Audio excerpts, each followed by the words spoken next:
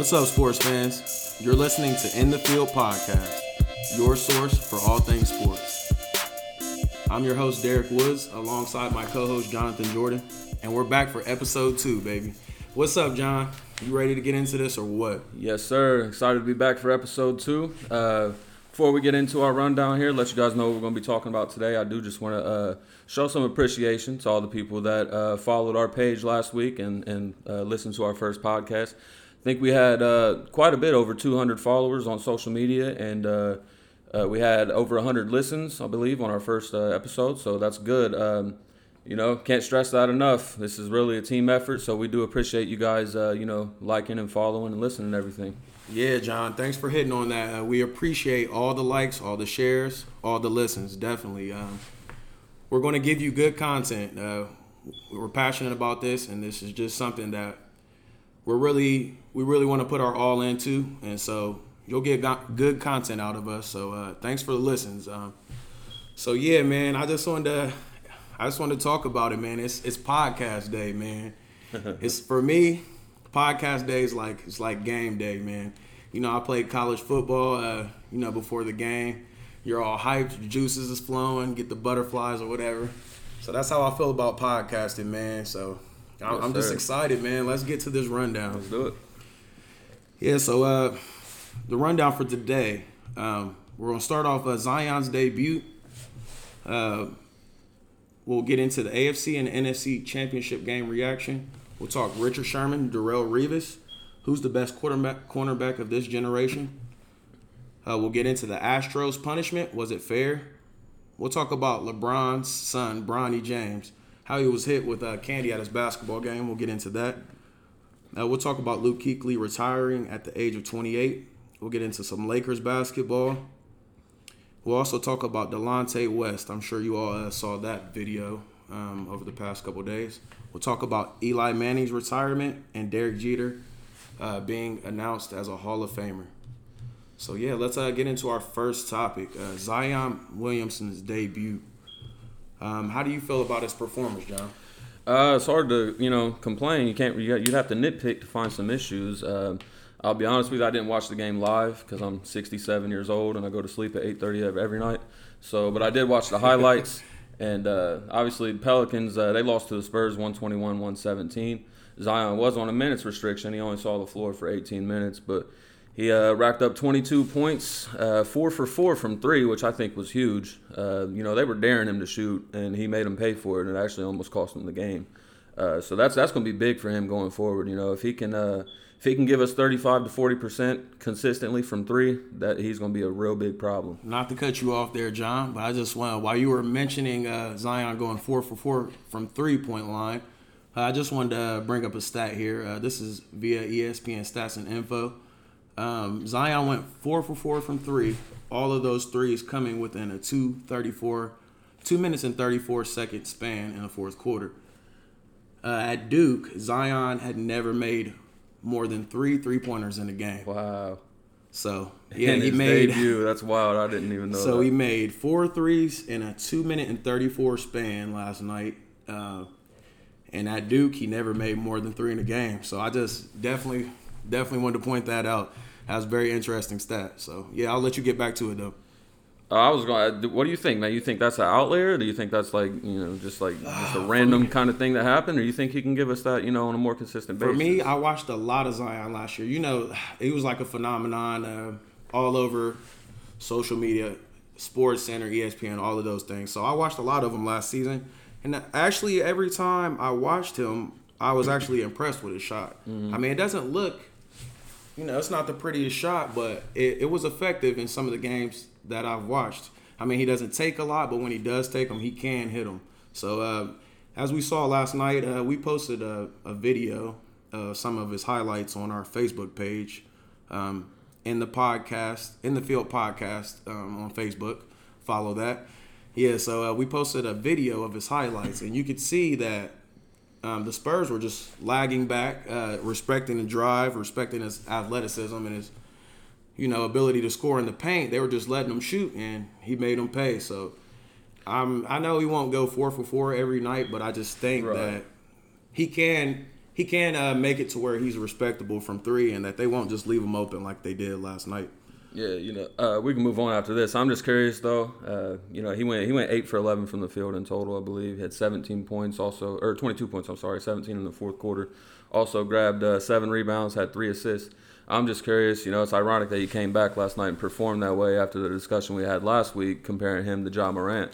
I'm curious if he swayed anyone already, just after that first game, because that was pretty impressive last night. Yep, you got a little ahead of it. I was going to get to that. I definitely was going to get to that. There's a stat I seen. Zion's Rookie of the Year odds actually improved dramatically just after playing one game. I want to say he went from 16-1 to 8-1 favorites. Wow. So he jumped up to second place behind Ja Morant after playing literally only one game. That means if you got that 16-1, you're loving life right now. Yeah, refer back to last week's episode 1. We definitely covered that topic, Zion or Ja Morant. And on last week's episode, I said hold your horses a little bit on the Ja Morant hype.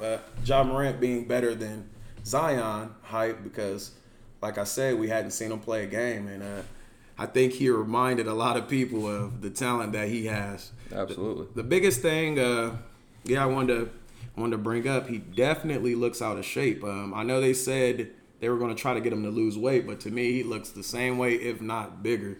Definitely looks out of shape. I know he hasn't played in a while, so he'll get into shape as the season goes along. I know we all wanted to see Zion play more than 18 minutes, which is what I think he played. Yeah, he played 18 minutes. But I think it was a smart decision to stick with the minutes restriction. I mean, he's had injuries dating back to high school, knee injuries, knee problems. So that goes back to, like I say, in the off season, definitely I think he needs to drop a little weight. Lean out his frame. That should be an emphasis for him in the off season.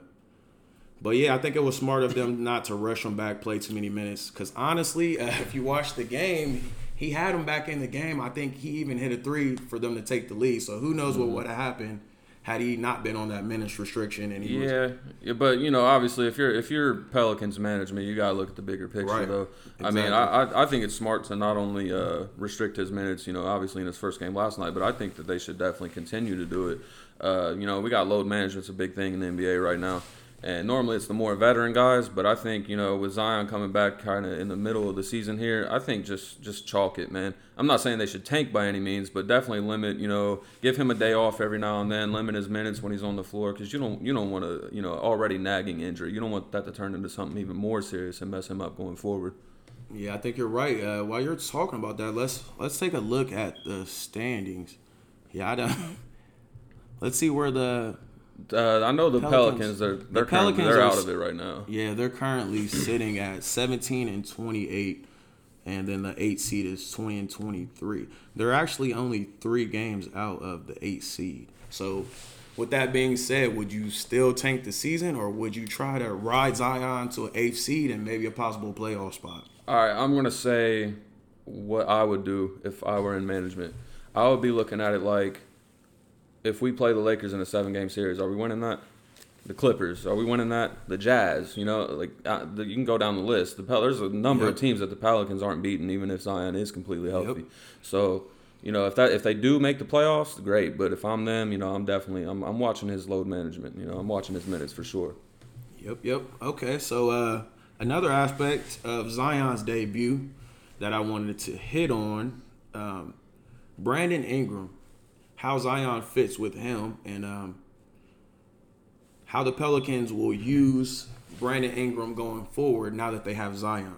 A stat that I wanted to point out, Brandon Ingram, he's tied for 22nd in the NBA in usage rate. He's right behind players like Devin Booker, Anthony Davis, and then he's right ahead of guys such as Pascal Siakam, Kemba Walker, and Nikola Jokic. So Ingram, he's been getting his shots this season.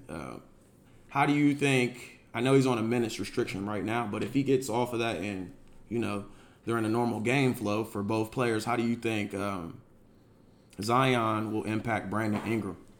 Hopefully not too much because, some people may disagree with me. I'm really high on Brandon Ingram. I think dude's a baller. Yeah. That was the biggest piece that the Lakers gave up last year, I felt like, for Anthony Davis. He's still young. He's only going to get better. So hopefully they can mesh. And, if they can make that work, that'd be a special pairing. And, they got some other talent there, too. Look at even the lower tier guys like Jackson Hayes got some potential over there too. Yep. So I actually saw him. Speaking of Jackson Hayes, I saw him play live. I want to say it was at University of Xavier. It was Springfield. It was Springfield High School, and he played for Cincinnati Moeller, I believe. Okay. And I saw him play live, and he pretty much dominated Springfield. I mean. It was crazy to watch him play live and to see his athleticism. I know you see it already in the NBA. You saw it in 1 year at Texas. Right. He's one of the most athletic bigs I've ever seen, and to see him play live was amazing. He tried a windmill dunk on us. He tried to dunk on one of our defenders. It was wild, and but he missed it. But he it was one of those plays where he missed it, but the whole crowd still went nuts because it looked unbelievable, honestly. Yeah, so. Yeah, he's definitely a great piece for the Pelicans as well. Brandon Ingram has been in some most improved player discussions. Do you think that's something that he could win this year?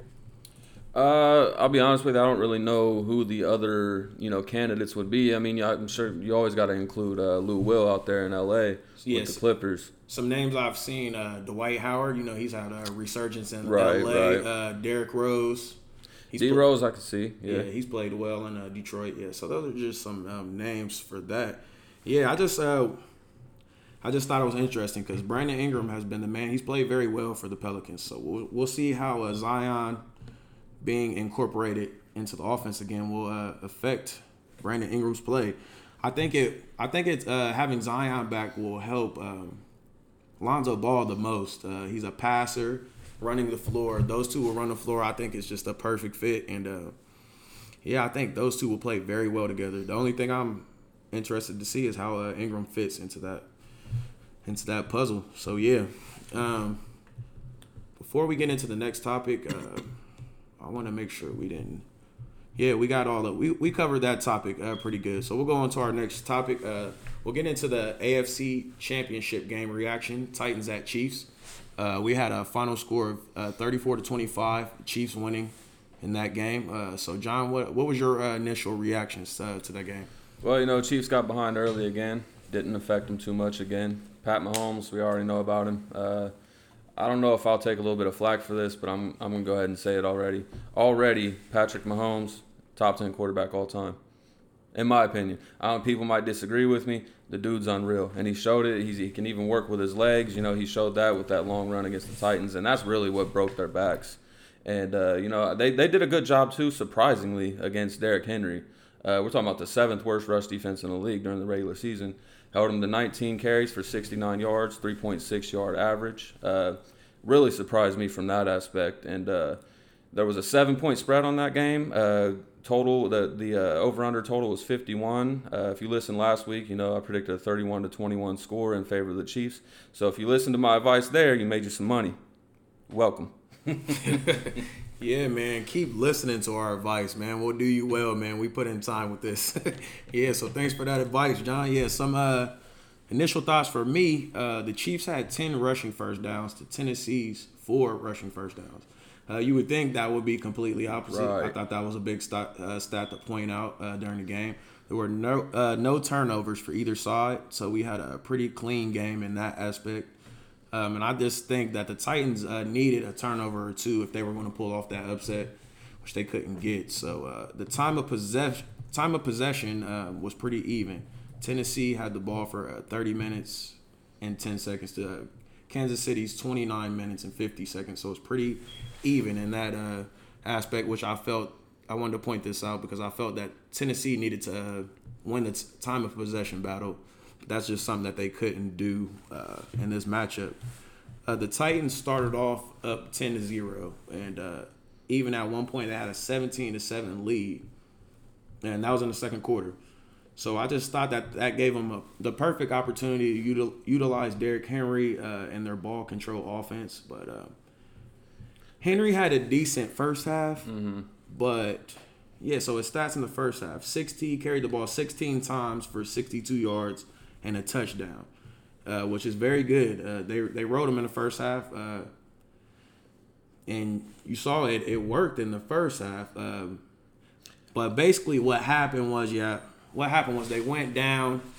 Mahomes, he threw the first touchdown pass to Tyreek Hill, made it 17-14, and then, like you talked about earlier, the Mahomes run that was with only 23 seconds left in the first half. Mahomes puts the Chiefs up 21-17. I thought from that moment forward, you pretty much knew it was going to be hard for Tennessee to get that momentum back. They basically, some stats I wanted to point out, this was huge. They got down 21-17, like I mentioned. There were no touchdowns for either side during the third quarter. But Derrick Henry, in the second half, he only had 3 carries for 7 yards. Yeah, I was about to allude to that a little bit. I believe it was you that mentioned on one of the posts on our Facebook page a couple days ago about when Patrick Mahomes and that Chiefs offense, when they go up a touchdown, teams just tend to panic a little bit. And I think that's definitely what happened here because, what are the Titans known for? They're literally known for continuing to run the ball even when they get behind. And they just completely abandoned it in the second half of that game. It's pretty shocking to see. 3 carries is just, for Derrick Henry in the second half, if you're down or not, I just feel like that's totally unacceptable. Like I said, there were no touchdowns in the third quarter by either side. So it's a 21-17 game, and Derrick Henry's still not getting the ball. So I know Frank Clark did a lot of bragging after the game about the Chiefs shutting Derrick Henry down, but I just wanted to point that out because it was just as much the Chiefs' offense scaring Tennessee into getting out of their game, and it was the Chiefs' defense just shutting Derrick Henry down. Yeah, I agree with that 100%. If he got 16 carries in the first half, only had 3 carries the rest of the game. Who knows what happens if you continue to feed them in the third quarter? But they just got away from that. So I definitely wanted to point that out.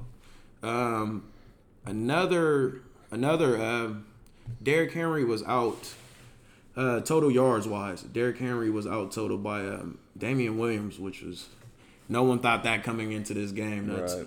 Damian Williams had 89 total yards to Derrick Henry's 61.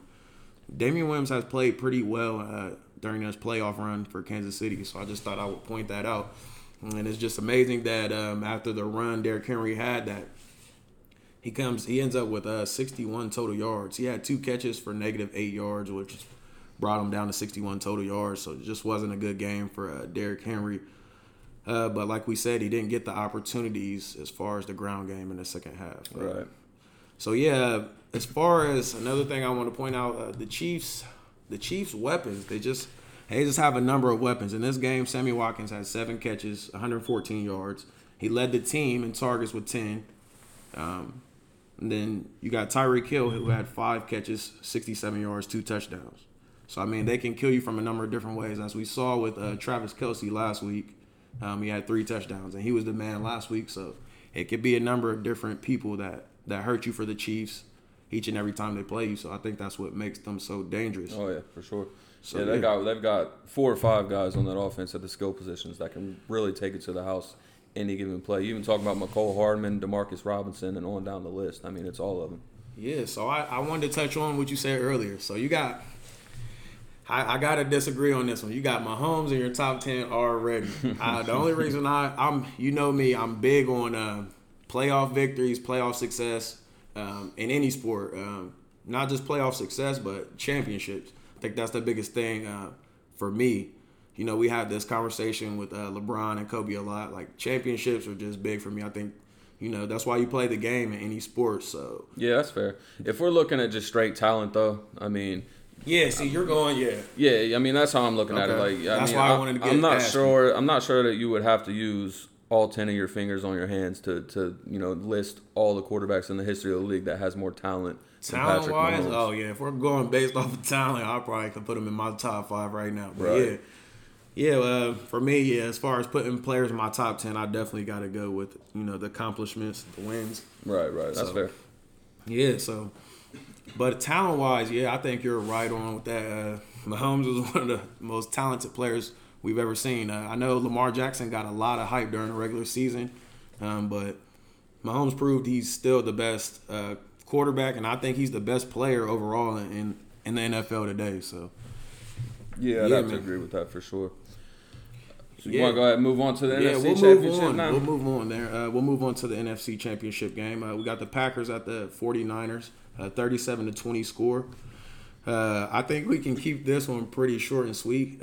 This game was pretty much an old-fashioned butt whipping, just like it was in the first meeting during the regular season.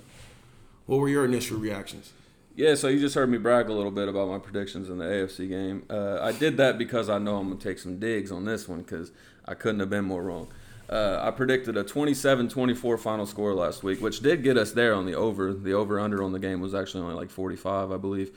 But obviously Packers were nowhere close to covering the 7.5-point spread, so we missed on that one. If you looked at our Facebook page Sunday, we did what we're calling a deep dive. We just dig into some stats and stuff to kind of predict the matchup a little bit, and we took note right then, even in that post, that it doesn't take a scientist to know the 49ers are going to try to run the ball. That's what they've done all year, but the Packers defense, pretty weak against the run, and Raheem Mostert, however you say it. I mean, man, what a game! 29 carries, 220 yards, 4 touchdowns. And I dug a little deeper on him individually. The guy had 759 rushing yards total in 4 seasons at Purdue University combined. Wow. Was released by 6 teams, including my Browns, of course, before finally landing with the 49ers. And, you got to love a story like that. To show up like that on that stage, that's a big moment. Wow, I did not. I'm a big Buckeye fan. I didn't even know Mostert went to Purdue. So yeah, that's incredible. He obviously didn't do too much, or I probably would have heard of him. But right. Yeah, that is incredible. I had heard that he had got dropped cut by a number of teams in the NFL. So yeah, what he did was remarkable during that game. One thing I wanted to point out about that, now that you brought up Mostert, the 49ers. What they did in this matchup was totally opposite of what they did in the first matchup between these two during the regular season. Like we said, Mostert had 220 yards rushing and 4 touchdowns in this playoff matchup. During the regular season, when these two faced off, San Fran only ran for, I want to say 112. Yeah, here it is, 112 yards total as a team. Mostert was the leading rusher, and he only had in that game 45 rushing yards. So, yeah, Jimmy G, we all talked about it. I made a Facebook post about it on our Facebook page. Jimmy G went, 6 for 8, for 77 yards passing. There's been a lot of talk about that. I've seen people say that Jimmy G, he can't get it done if they have to pass. I don't know if I agree with that, and the only reason why is because we don't know. He's not really been in a situation where he's had to prove that. See, in the first matchup, like I said, like I was talking about, Mostert only had 45 yards, and he was the leading rusher. In that first matchup, Jimmy G completed 14 of 20 passes for 253 yards and 2 touchdowns. Also, someone brought up on our Facebook page that, and at first I didn't agree with this either, that Jimmy G could get it done. But the more I think about it and the more I look at the numbers, Jimmy G can get it done. He has got it done. The matchup against the Saints, he got it done as well. They passed a lot in that game. Jimmy G played well in that game as well. So I just think at this point, I'm almost swaying my pick. We're going to hold off on Super Bowl picks for now. But the more I look into the numbers, the more I just come to the realization that I think the 49ers are all around the best team. They can win in a number of different ways. They can pass the ball. They can run the ball. I know Kittle didn't have a good game last time he played, or this past matchup with the Packers. But the first matchup, he caught 6 passes for 129 yards and a touchdown. This past game, he only caught 1 pass for, I want to say, 16 yards. So they can... But they ran the ball very successfully. So only 8 attempts passing in total. It's almost like the 49ers can do what they need to do to win. They like I think you said they average 37 points a game. They don't average that for no reason. They can win a number of different ways, and I think they proved that. Rodgers played okay. better than he did the first game. The first game, he only had 104 yards passing and a touchdown. He threw for 323 yards. In this game, he had 2 TDs and 2 interceptions. In the first matchup, Aaron Jones wasn't featured at all in the passing game. He had no catches. In this game, they got him going a little more. He had 5 catches for 27 yards and a touchdown. And a DraftKings victory for Derek Woods. Oh, yeah. He's still mad about that. Yeah, man. I picked him as my captain on DraftKings. If you're familiar with that, yeah, he won me some money. So, yeah, he also had 12 carries for 56 yards and a touchdown. First matchup, he only had 38 total yards. No catches. No touchdowns, so they didn't get him involved. They did a better job of getting him involved. Davante Adams caught 9 passes, 138 yards, including one in which he burned Richard Sherman down the field for a 65-yard gain.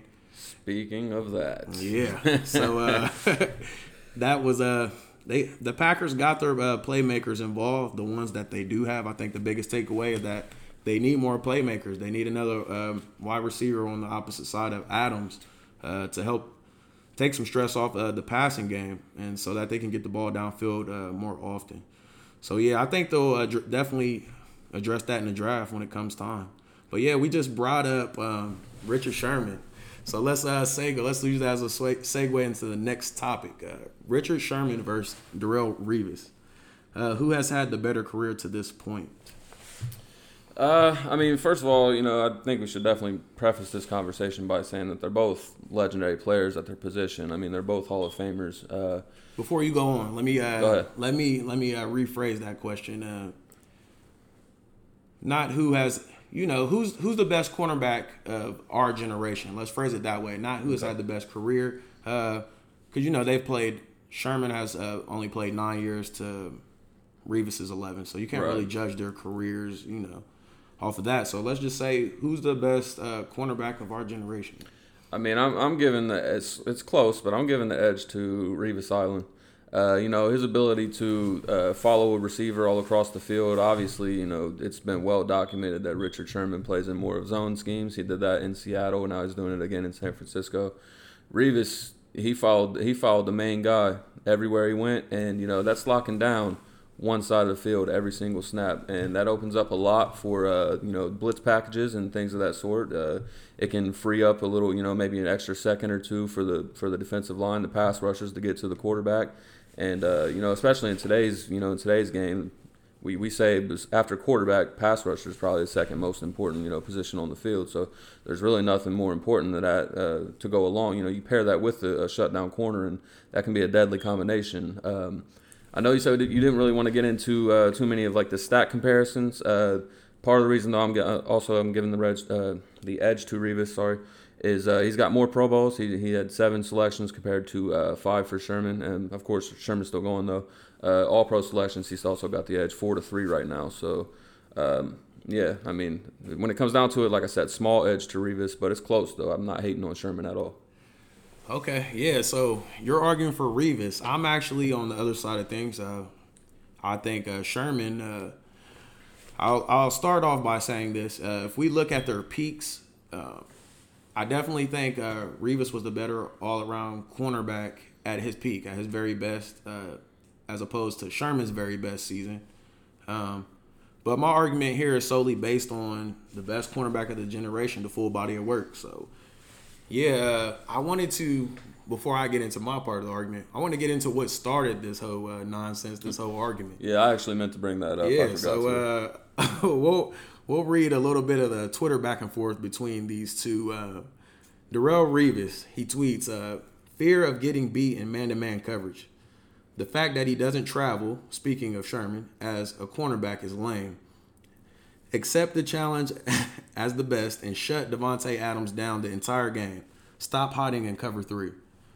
So Sherman goes on to respond. He says, I would go in on this, but I have a Super Bowl to prepare for. Enjoy the view from the couch. Your 9th year looked a lot different than this. LMAO.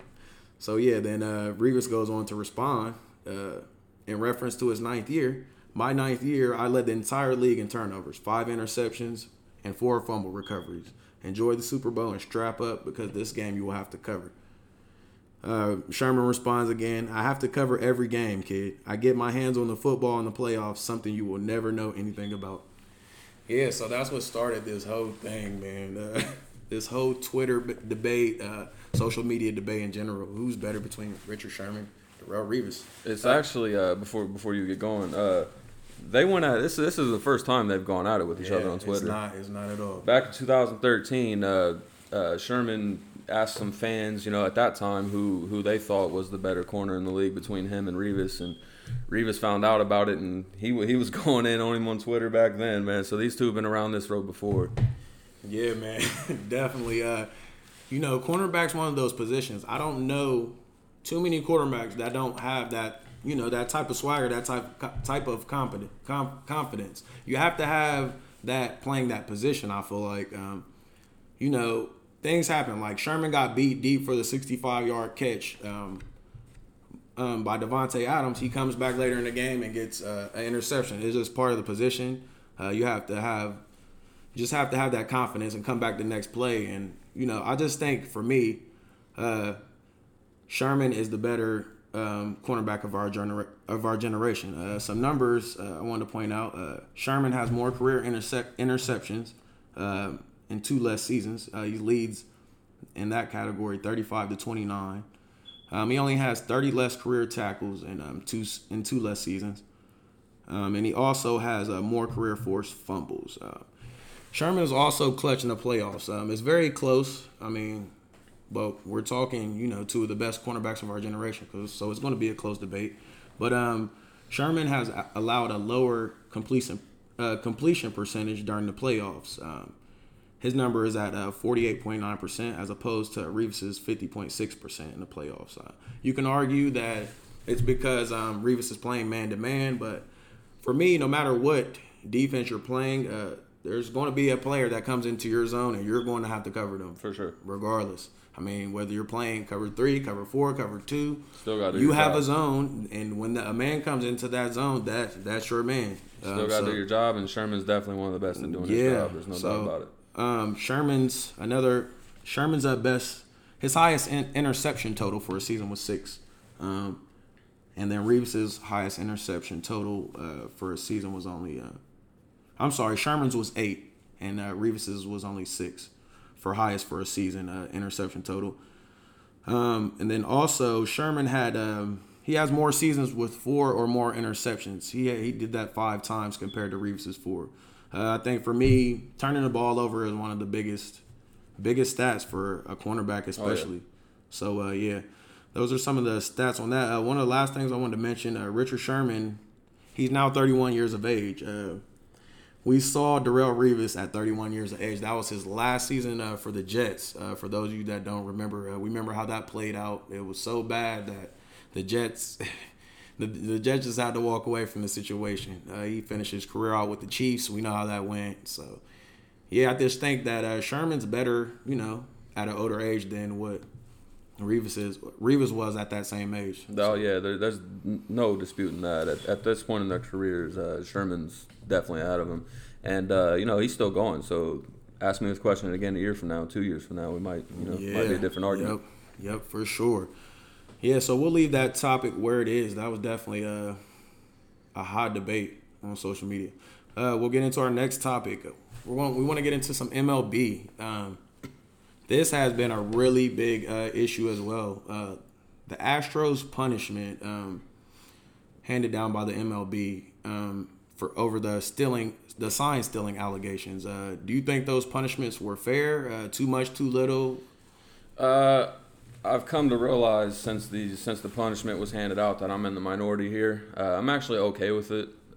Reason being, I know a lot of people wanted to see the title stripped. And I wouldn't be, it's not like I'd be mad if they were to take that title away. But for me, that's not going to, Men in Black flash us and erase our memories. We're still going to remember what happened in the games.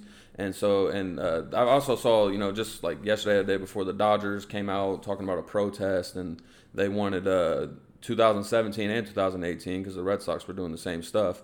They want both of those titles to be rewarded to them, and I just think I think that's ridiculous. I mean, you could take this, you can strip the titles away. I'm fine with that, but you can't reward them to a team that lost on the field, even if the other team was cheating, because you don't know what would have happened. You know what I mean? But as far as what's to come, though, I mean, I don't know if anybody listens to 97.1 The Fan out of Columbus. Jensen Lewis, former pitcher for the Tribe, he appeared on Carpenter and Rothman on there, and they asked him, what he thought of the situation. And to summarize, he said that it was only the tip of the iceberg, and that more people are going to come forward with further allegations. And pretty much this is an epidemic, and it's good that it came out, because maybe now the league can start to get it under control a little bit.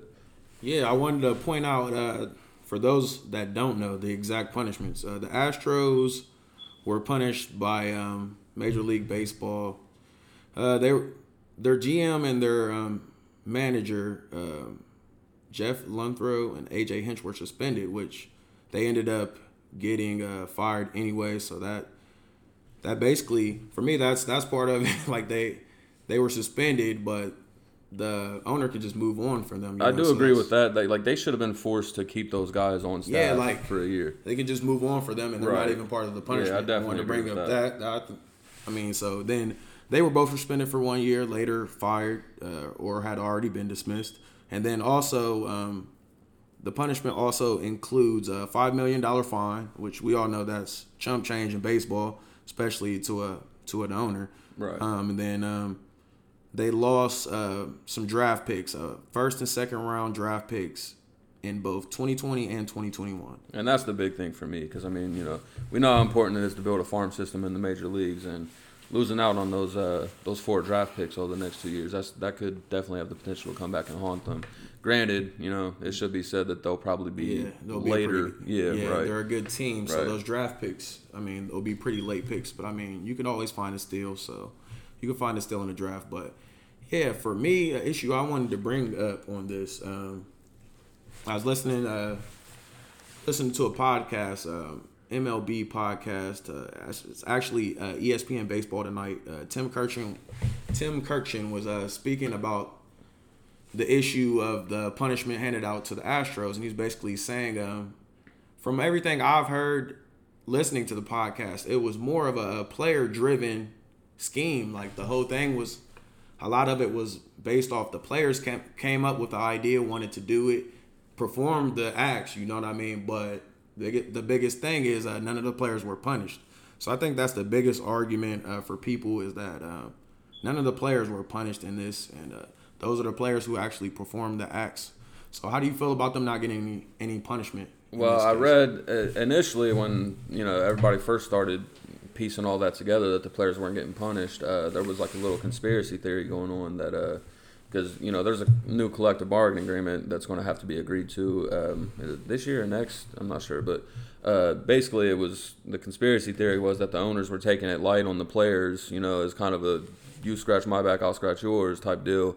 And but then it's came out since then that the players weren't punished because of, what was the reason? I'm trying to think. I had it on the tip of my tongue. Oh yeah, the players weren't punished because it's hard to, say who did the acts when. It's hard to prove that. That's from what I've heard. Yeah, and that's part of the reason why, from my understanding at least, Carlos Beltran, he took the managerial job for the Mets. Yep. And was basically relieved of his duties. And at that point, it was like, I mean, he was part of it, so he's not a player anymore. So they kicked him out at that point. But then also, the Red Sox manager Alex Correa was also fired because he was a part of that scheme as well. Right. So it's just been. What I was going to say that I forgot. Some of the players they said weren't punished that were involved because I guess they've struck a deal like kind of behind closed doors that.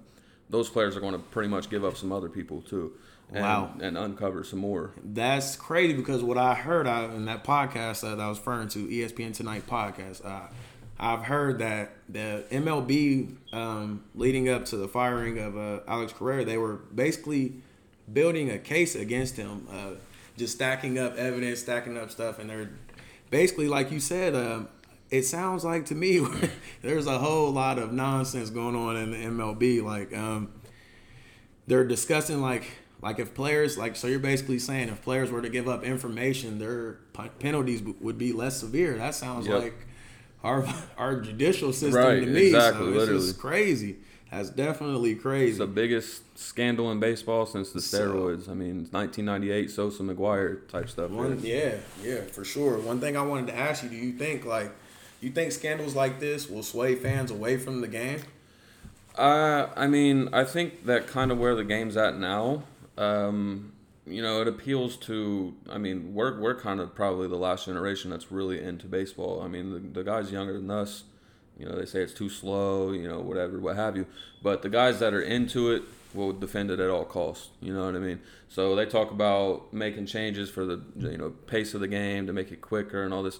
If you're a classic baseball guy, you don't want any of that. You don't want electronic umpires. You just want baseball as you've come to expect it. And so when it comes to like the hardcore guys like that, I don't think this is going to affect it much. Yeah. So for me, stuff like that is like, it kind of sways me. It's like, am I watching real athletes going at it trying to win, or am I watching a bunch of cheating? Like you hear about, I've been hearing all week, even from baseball players, that they basically don't feel like it's that bad, like because everybody's doing it.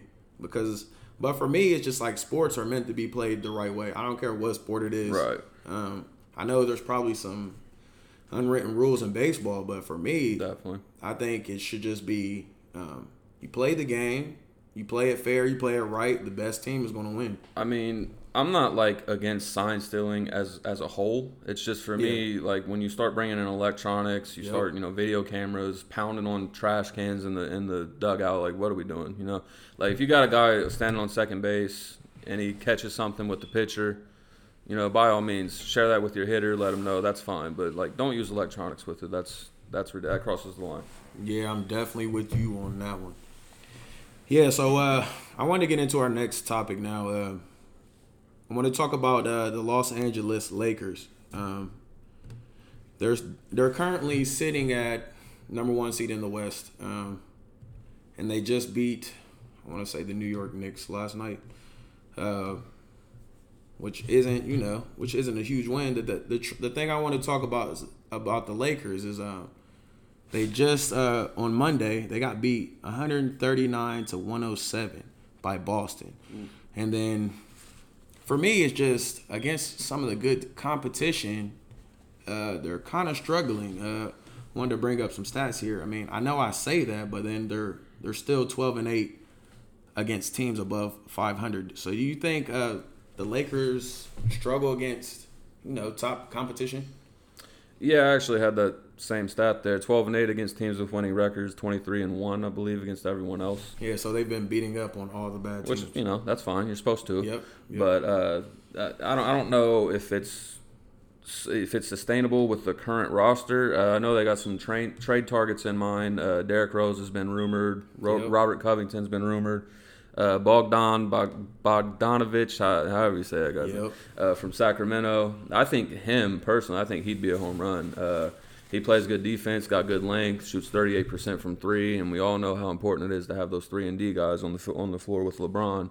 And same with Robert Covington to a lesser extent. Good defense, 35% from three. Derrick Rose, I feel like, is a popular choice among fans, but I'm not saying it'd be a bad pickup. But for one, I'm not sure who you give up to get him, because the thought of trading Kuzma for Derrick Rose, that's kind of lopsided in favor of the Pistons, in my opinion. And, that's my only thing on a lot of these trade rumors is that the Lakers don't have much to give back in return on their bench. I mean, I know they got guys like Rondo. I mean, who else would you give up in a trade? They don't have many draft picks. KCP. Yeah, that's what I was about to mention. Caldwell Pope. I mean, you could give up him. You could give up Rondo. Besides that, you're talking about giving up guys like Kuz, Danny Green, which those are just pieces that you don't want to give up. Another name that did you say him already? Zach LaVine. No. That's another name I've seen.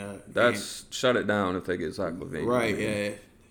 See, but with Zach LaVine, they would definitely have to give up Kuz. I've even seen they would have to give up Kuz and Danny Green. So, I mean, would you really want to do something like that? Oh, I would see again. I'm just like Brandon Ingram. I'm pretty high on Zach LaVine. Yeah. Maybe a little to a point that it's a little biased because I was even high on him when he first came out of college.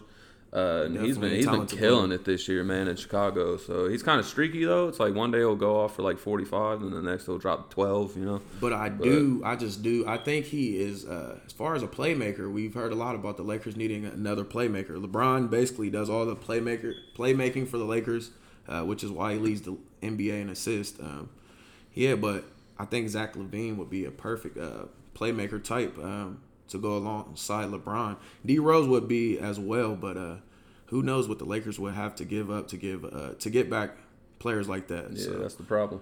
Yeah. Also, some names I've been hearing. This is just Darren Collison. He's actually out of the NBA right now, but I've heard of a return date for him in February sometime. And picking between the Lakers and the Clippers, I've heard that, and then also DJ Augustine. I've heard that name as well. Those are two lower name players that I think would fit perfect for the Lakers as well. How do you feel about those names? They're not really movers and shakers like the other guys, but sometimes that's necessary to make those moves, especially on a roster that involves LeBron James and Anthony Davis. Yeah. So basically, what I wanted to get to, let's just get straight to the point. Do you think the Lakers can win a championship? That's what it's about. It's not about having the best record during the regular season. That's not what it's about. Can they win a championship as currently constructed? I don't think there's any doubt they can. Because when it comes down to it, LeBron and Anthony Davis, I said this last week, they're the best 1-2 punch in the league. And we know how once playoff time comes around, the league starts to shift more to the superstars. And I still think the biggest challenge for them in the Western Conference playoffs will come from the team that they share a building with. We'll have to see how the Clippers mesh. I mentioned that last week too, but I think come playoff time they're going to definitely put it together. So I would not be surprised. Obviously, we have to see how the seeding shakes out, but I definitely wouldn't be surprised if we had an all-LA Western Conference Finals, and that'd be the biggest hurdle for the Lakers, I think. Yeah. Speaking of the Clippers, you said they'll be meshing around playoff time. I wanted to speak on that. I was watching SportsCenter last night. Doc Rivers was talking about how the Clippers have won 8 out of the last 10 games. And it just sounds like Doc is really excited about how the Clippers are finally meshing together as a team. Paul George missed some games at the beginning of the season. They've been going through the load management with Kawhi. So I just think they're finally starting to mesh. Like I said, they won 8 out of 10. So they're just a team that really scares me when it comes to the Lakers. The Lakers have lost both matchups. The season opener and then the Christmas Day game against the Clippers. They play the Clippers coming up Tuesday, January 28th. That'll be 10 p.m. on TNT. Some free promotion for them. Yeah, but so that game is coming up. So we'll see how the Lakers look against them in the third matchup. Hopefully they can start to get some things figured out as far as, because playoffs, it's not right around the corner, but you want to start to get into gear after the All-Star break. So, yeah. Another thing I wanted to point out as far as the Lakers, do you think they can get away?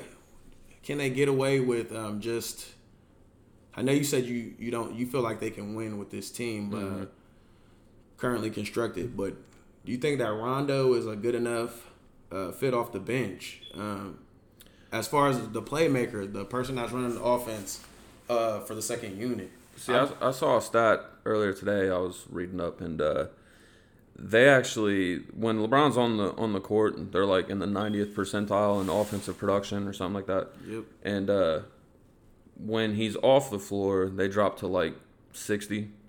But it was weird. It's like when Rondo was on the floor, though, when Rondo was on the floor with AD, but LeBron was on the bench, they boost back up to like 85, 90%.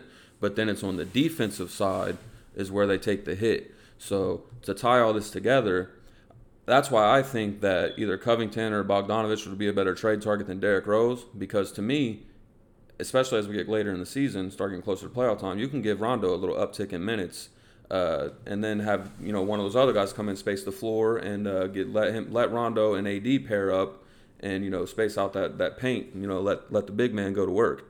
That's just my opinion on it. Yeah, I'm just a little nervous, man. As you can tell, I'm definitely peppering you with questions right now about the Lakers, but I just want to get into it. Like I said, they've struggled against some of the better teams. They lost to Milwaukee.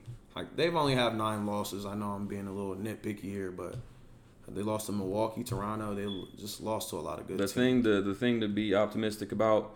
I know he's getting up there in age, and obviously we always want to mention health first and foremost. But as long as LeBron's good to go, playoff LeBron is always best version of LeBron. Yep. So he's definitely going to be there.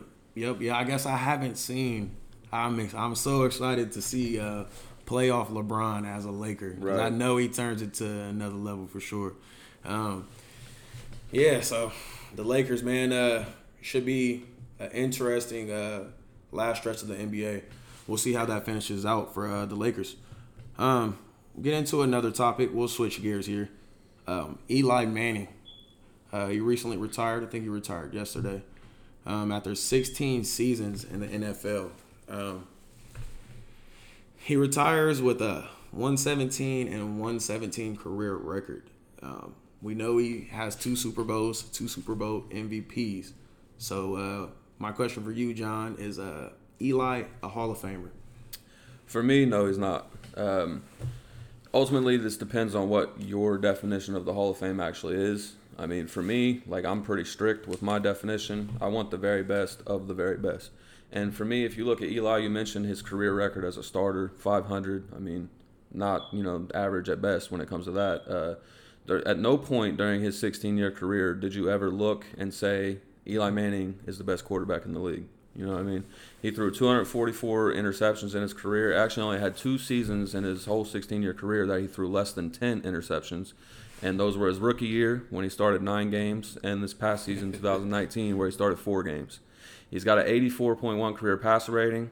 Of course, that passer rating stat can be a little, it's a little misleading sometimes. But as of now, current guys that are ahead of him in career passer rating, we got Case Keenum, Jameis Winston, wow, Andy Dalton, Marcus Mariota, Nick Ouch. Foles, David Garrard, and I didn't even list all of them. That's just a few of them that I named. So we got all these guys who are above him in career passer ratings. Hold on, John. Hold on. You got a little disrespectful. You threw David Garrard in there. David Garrard, man. Oh, man, that's a throwback. I love that one. So you're telling me, is this career? So that was career passer rating. Career passer rating, yeah. Eli Manning lower than David Garrard. Yeah. Wow. That's David Garrard wasn't even as surprising to me as Mariota and Winston. And then Mariota. Winston's coming off 30 interceptions this season and still has a better passer rating. That cuts it for me. And then man. Mariota, we know how bad he's been. Oh yeah, that's a good stat. Definitely a good stat right there, man. Wow. So for me, I will say we had this discussion on a Facebook post I posted last night. I'm kind of in agreement with one of our Facebook followers as far as I do think he should get in, but not first ballot, maybe not even second ballot.